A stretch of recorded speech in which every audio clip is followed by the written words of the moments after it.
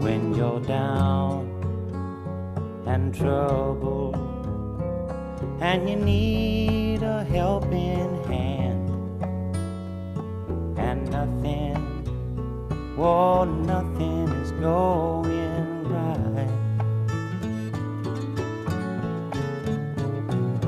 Close your eyes and think of me, and soon I will be there to brighten up even your darkest night. You just call up my name, and you know wherever I am, I'll come running. Oh yeah, baby, to see you again.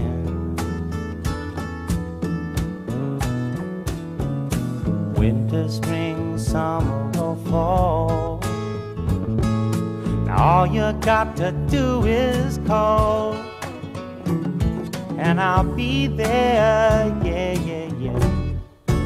You've got a friend.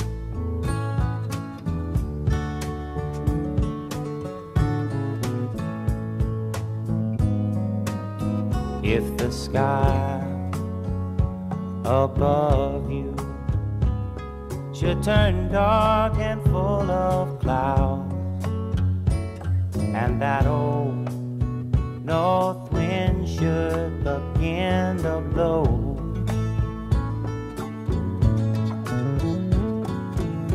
keep your head together and call my name out loud now.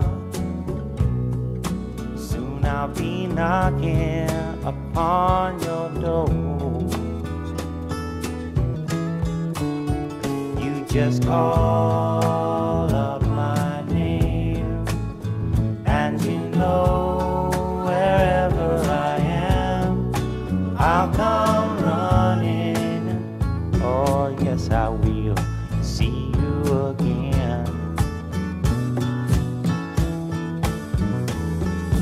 Winter, spring, summer, or fall, yeah. All you got to do is call, and I'll be there, yeah, yeah, yeah.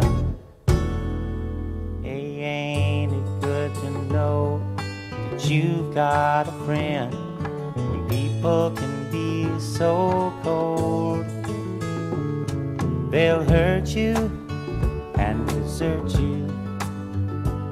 Well, they'll take your soul if you let them. Oh yeah, but don't you let them. You just call out my name, and you know wherever I am, I'll come running to see you again. Oh baby, don't you know about winter, spring, summer, or fall? Hey, now all you've got to do is call. Lord, I'll be there, yes I will. No, you've got a friend. You've got a friend, yeah. Ain't it good to know you've got a friend? Ain't it good to know you've got a friend? Oh yeah, yeah, you've got a friend.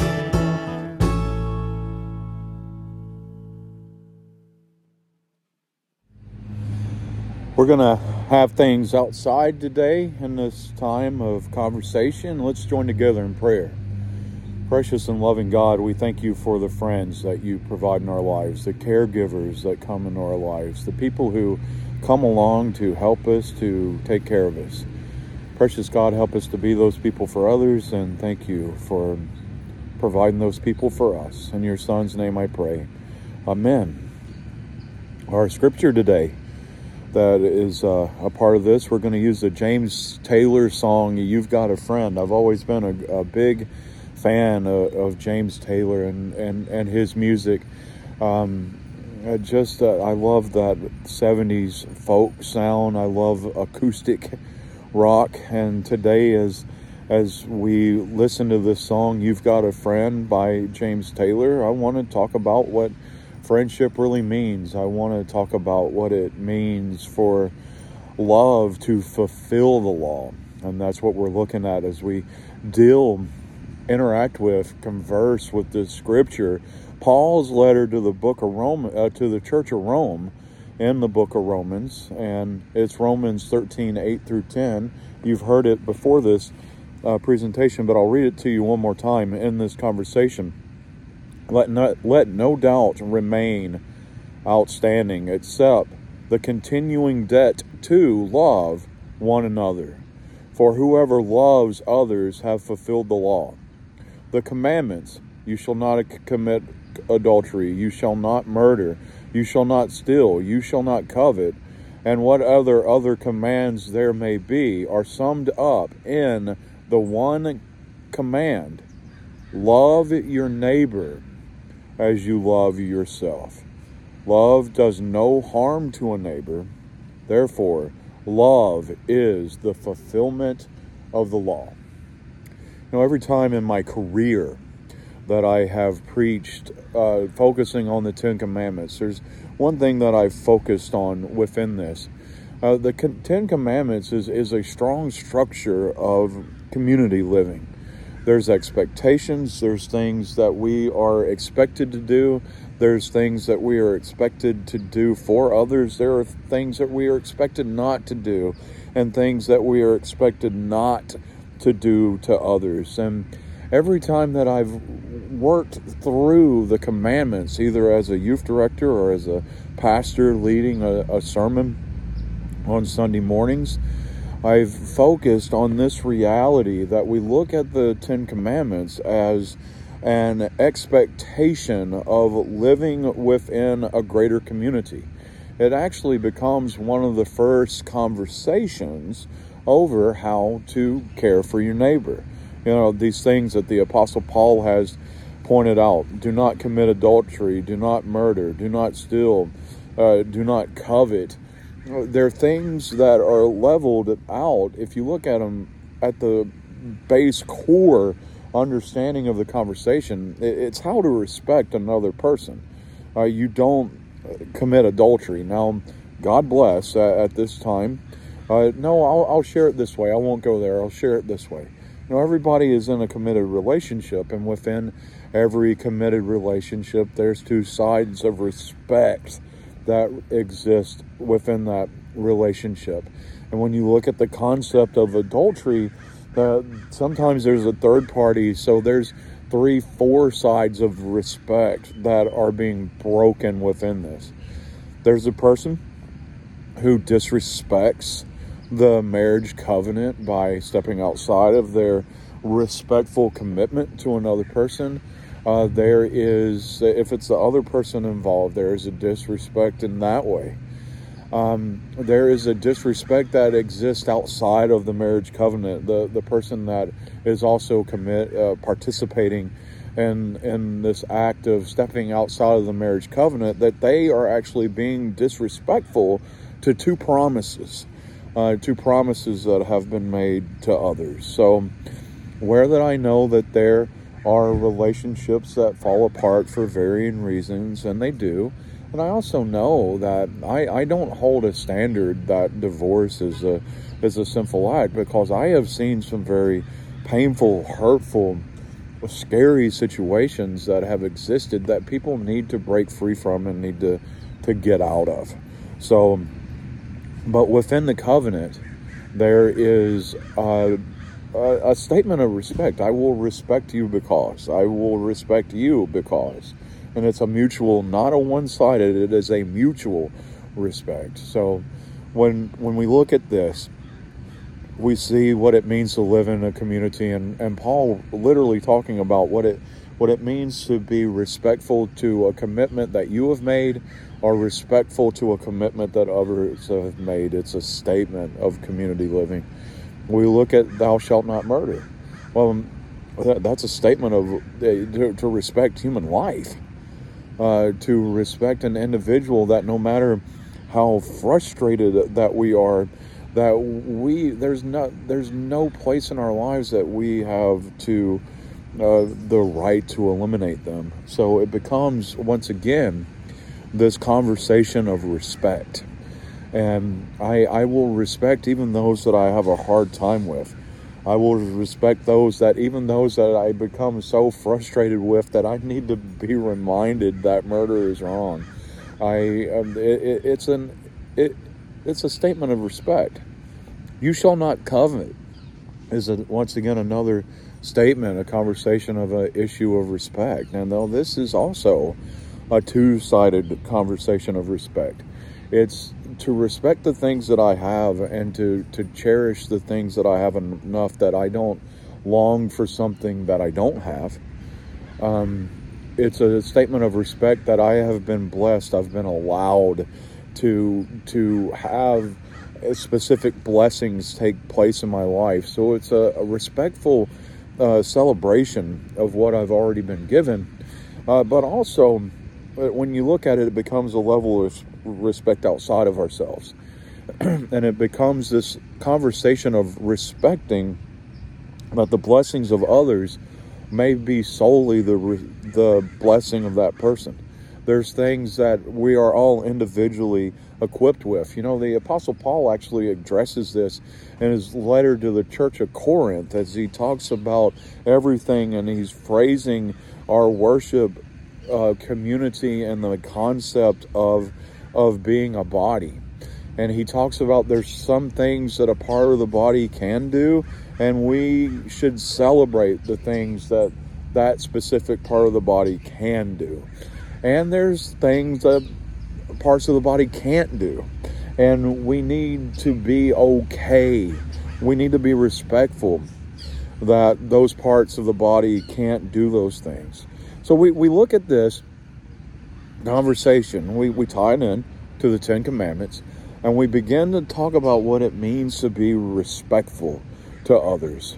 Now, Christ comes along and he shares this commandment, and Paul reiterates this commandment within his conversation. When Christ was in the conversation with the church leaders, he moves into this challenge, and this challenge becomes, teacher, tell me what the greatest commandment is. And it's a challenge, whatever he says, whatever his statement is, these teachers of the church has a comeback for it. If Christ picks anything singular outside of the commandments, they're going to come back with, well, why isn't this one important? Well, really, why isn't this one important?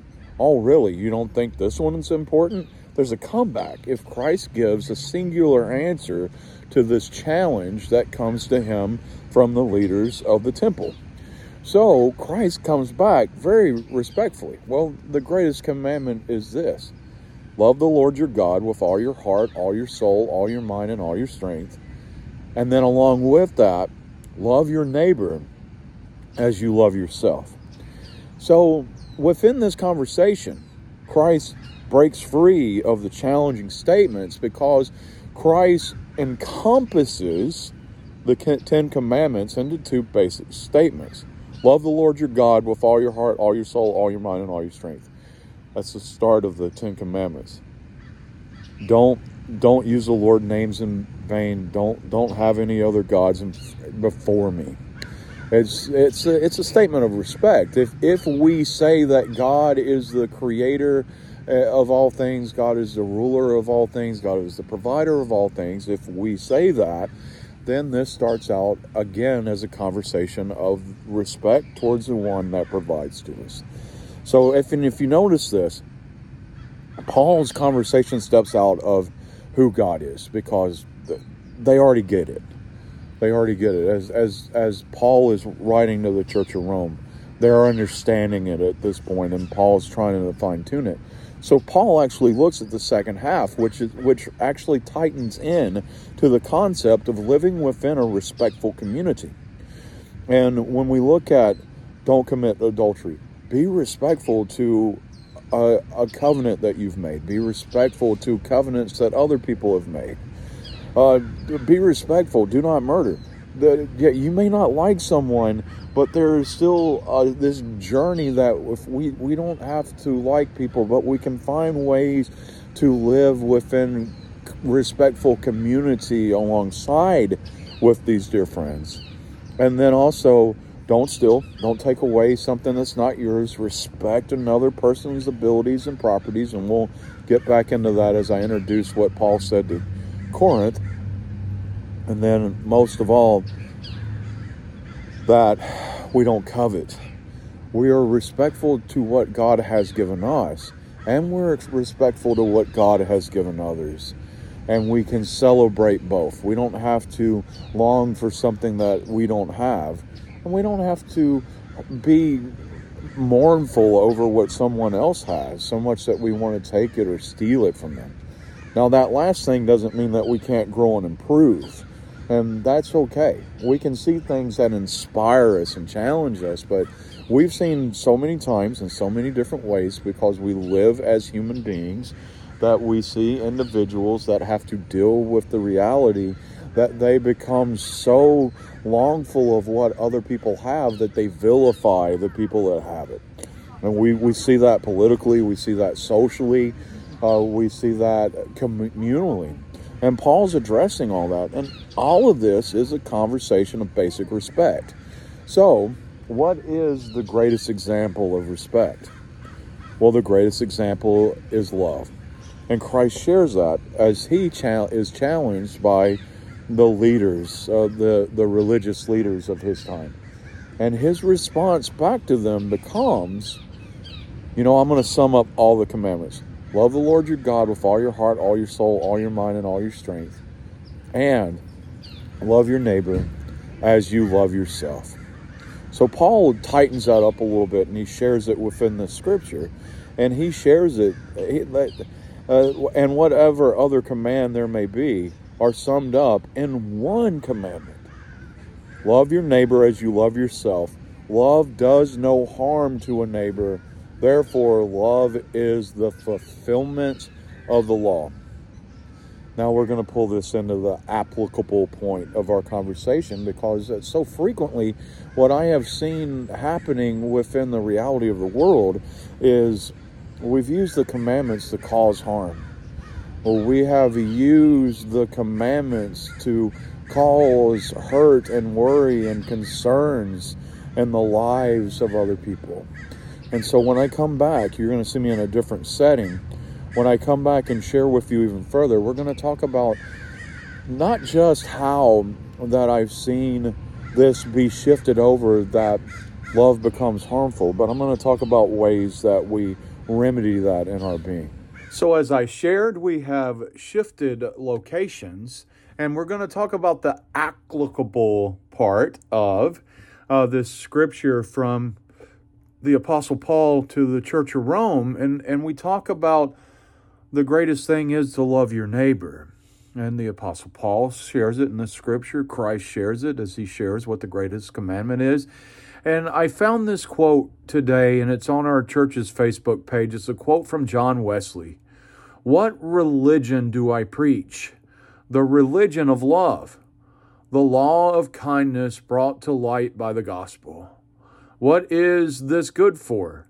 To make all who receive it enjoy God and themselves, and to make them, like God, lovers of all. What a beautiful statement.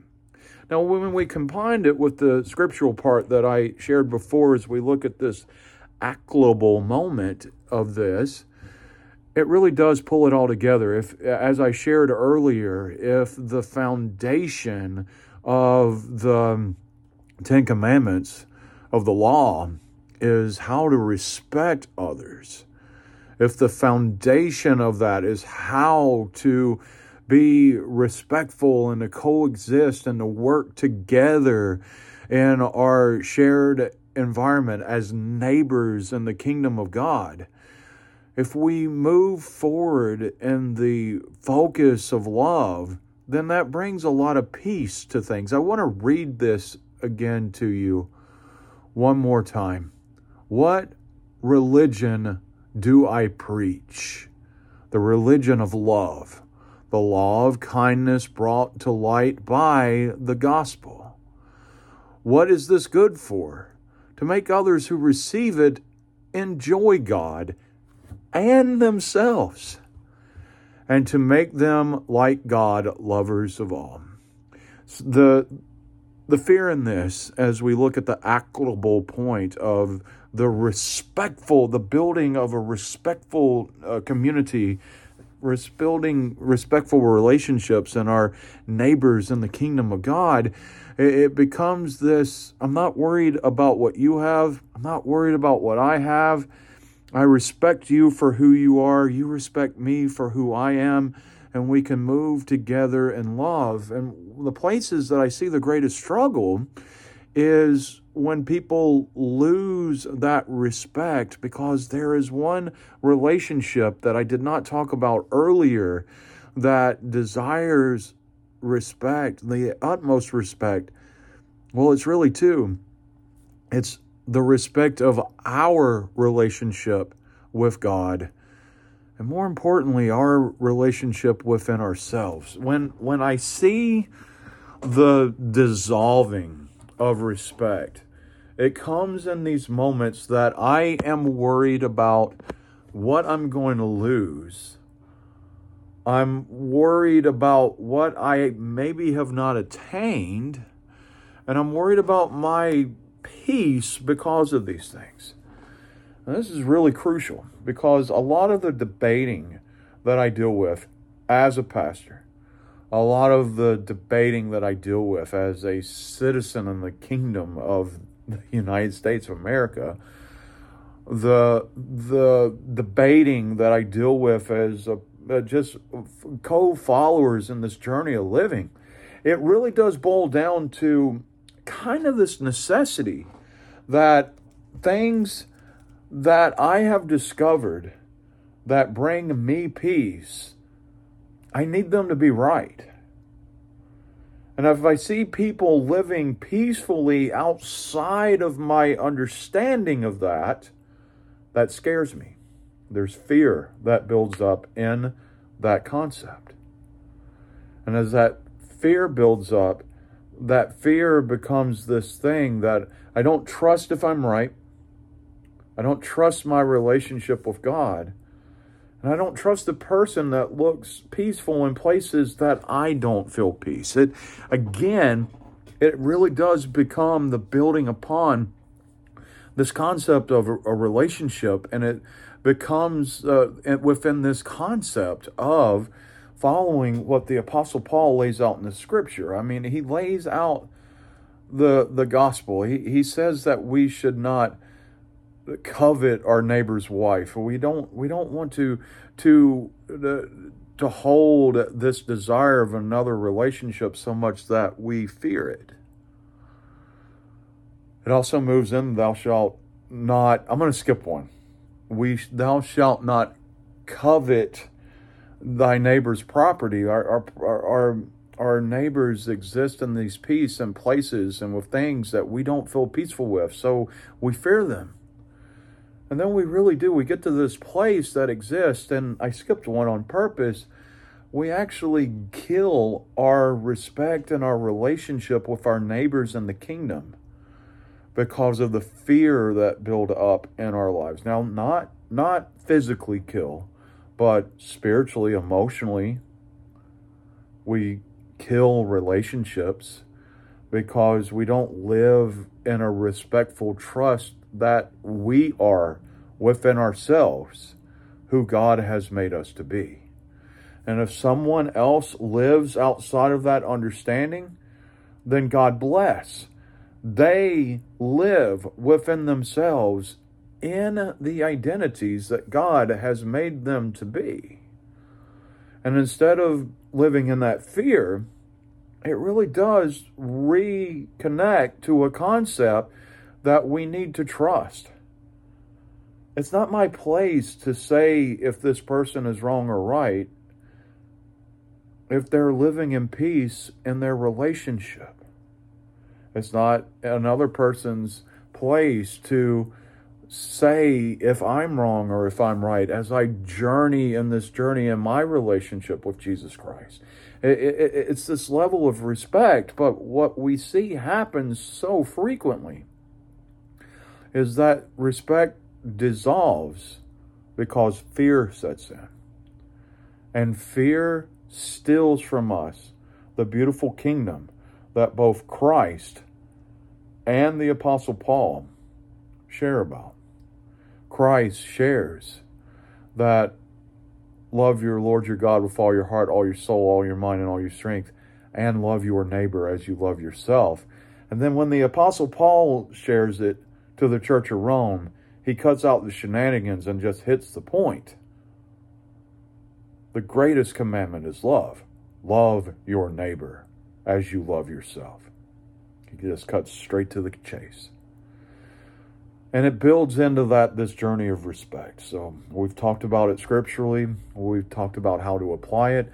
And the way to apply it, to wrestle with it, is to just think about these words from John Wesley. What religion do I preach? The religion of love. The law of kindness brought to light by the gospel. What is this good for? To make all who receive it enjoy God and themselves. It's okay to enjoy who you are in the kingdom and respect that. And to make them, like God, lovers of all. Hold on to these things. Thank you for dealing with these two parts of this conversation, the scriptural, the applicable. And let's go out and find the respect that exists in the kingdom so that we, like God, can be lovers of all. My name is the Reverend Michael Drew Davis. May the peace of the Lord Jesus Christ be with you all. God is love. Amen.